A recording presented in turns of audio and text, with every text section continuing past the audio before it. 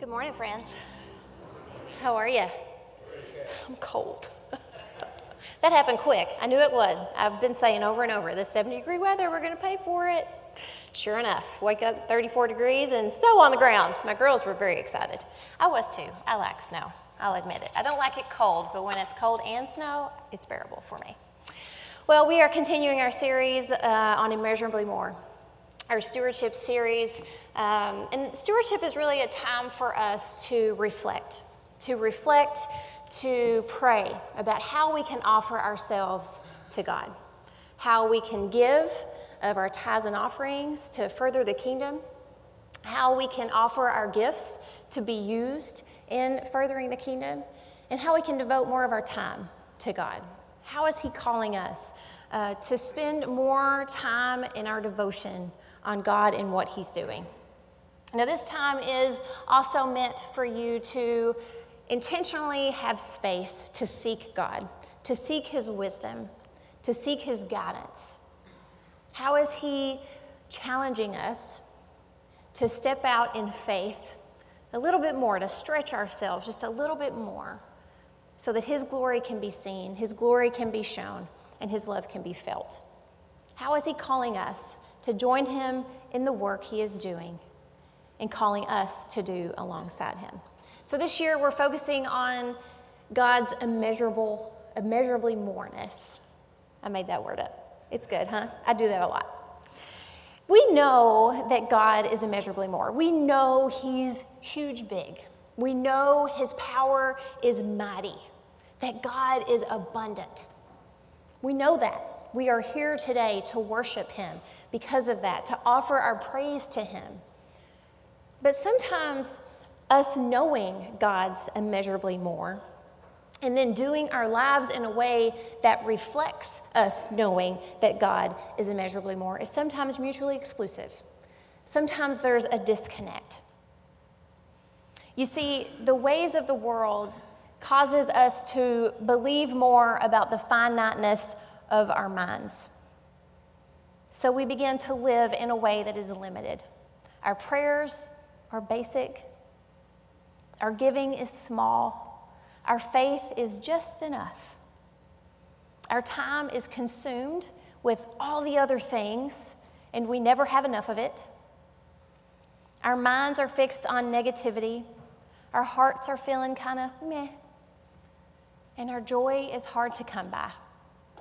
To sum it all up, we're tired. Or to say it where I come from, we're tarred. We are tarred. I say that a lot, and the girls think I'm crazy. The last thing we need to hear is that we're not doing enough. The last thing we need to hear is that we have to do more. I totally get it. I feel you, and I understand it. The good news is that we don't have to do more. The good news is that God loves us exactly where we are, tired and spent, in need, pooped out. He loves us anyway. He loves us right in that space. But, isn't there always a but? The good news is, He doesn't call us to do more. He calls us to do different. Just to do different. You see, we don't need to add to our already full plates. We just need to exchange. Just need to exchange. And one of those things that we need to exchange is how we think. We need to change our mindset. Now, if you just did the hyperboreal eye roll at me for saying this message is for you. My point is made. I totally get it. It is so hard to change how we think. It's such a simple thing to say, but it's an even very, very more difficult, hard thing to do. But we're called to do it. We have to do it. We must change the way we think.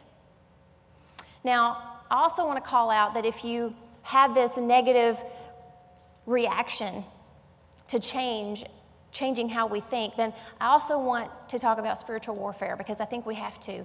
The enemy comes after our mind, first and foremost, every single time. The second we give the enemy a foothold in our minds and the way that we think is the second that we have chosen something other than God.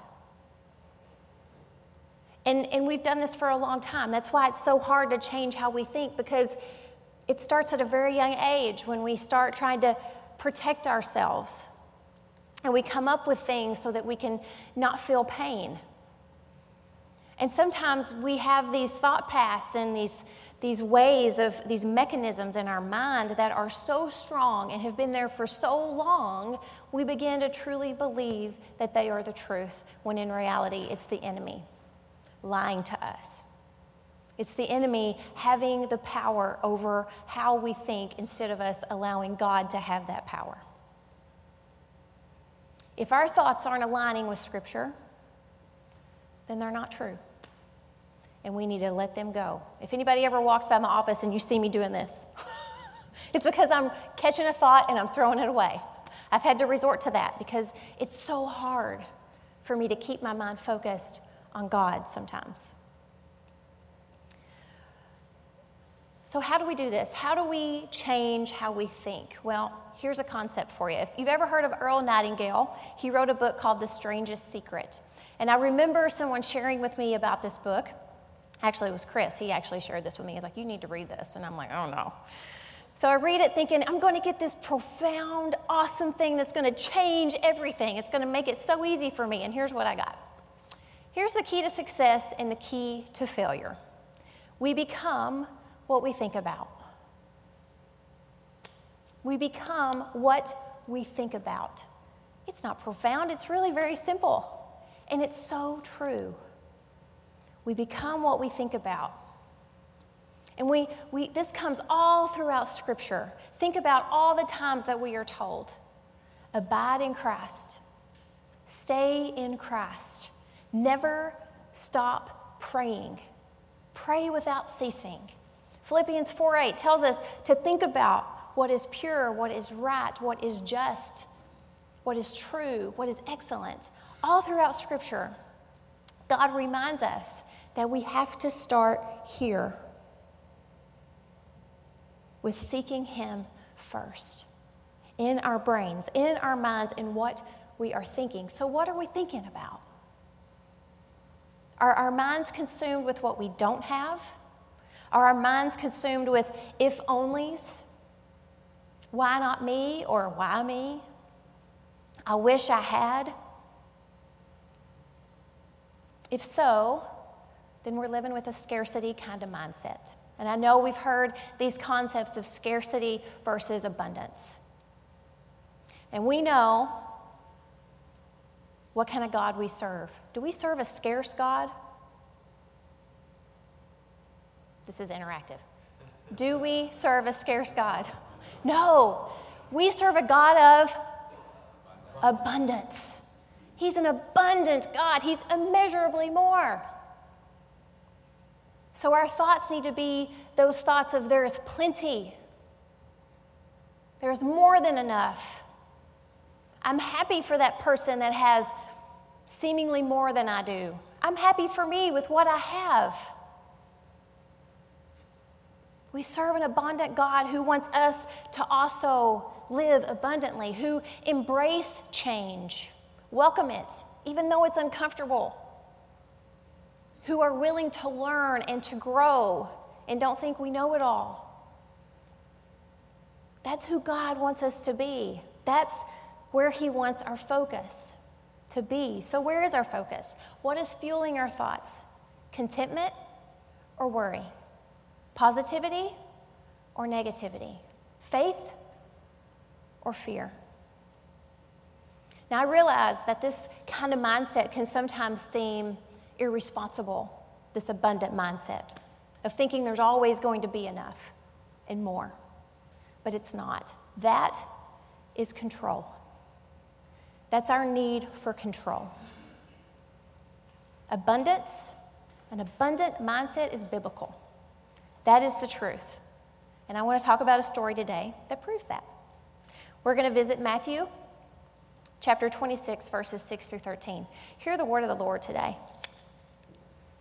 While Jesus was in Bethany, in the home of Simon the leper, the woman came to him with an alabaster jar of very expensive perfume, which she poured on his head as he was reclining at the table. Can we just go back to this kind of culture where we recline and eat at the same time? Every time I read it, I'm like, man, that sounds awesome. When the disciples saw this, they were indignant. Why this waste? They said. This perfume could have been sold at a high price and the money given to the poor. Aware of this, Jesus said to them, why are you bothering this woman? She has done a beautiful thing to me. The poor you will always have with you, but you will not always have me. When she poured this perfume on my body, she did it to prepare me for burial. And truly I tell you, wherever this gospel is preached throughout the world, what she has done will also be told in memory of her. The word of the Lord. Thanks be to God. I tell you, the more I dug into this story, the more I loved it. It's a beautiful story, a beautiful piece of scripture. It was hard for me to focus on what I wanted to talk about because there were so many nuggets that we could pull from this about how to live our lives for God in a way that is immeasurably more. But let's dig in anyway. So I want to focus on the characters of this story, and I want to first talk about the disciples. The disciples are an example of a scarcity kind of mindset. Why this waste? Immediately, as soon as they saw this act, they went right to the fact that it could have been wasteful. You see, they didn't believe that there was enough to go around. They believed that what this woman had could have been used for something else, something better than worshiping Jesus. And now, granted, we have to understand that they had good intentions, because the story before this story is when Jesus shares the parable of the goat and the sheep. The goats won't see heaven because they haven't taken care of the lesser of these. So we have to give some credit. The disciples thought they were doing a good thing. But we have to look at the woman and what they did to her. In front of the Messiah, the King of Kings and the Lord of Lords, they humiliated her. That's what they wanted to do. They wanted her to be an example of what was wrong. They wanted the gold star. They didn't care about that woman and what she was doing and her intention. That doesn't seem very Christ-like, does it? Which turns us to the woman. The woman equals this abundance mindset. She saw Jesus and she wanted to give him all she had, even if it was expensive. In Mark's account of this story, it was almost a year's worth of wages that this perfume costed. That's a lot.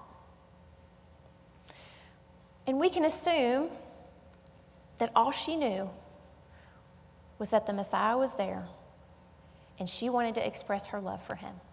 We can assume that because she did this great act, no matter who interpreted it differently or wrongly or harshly.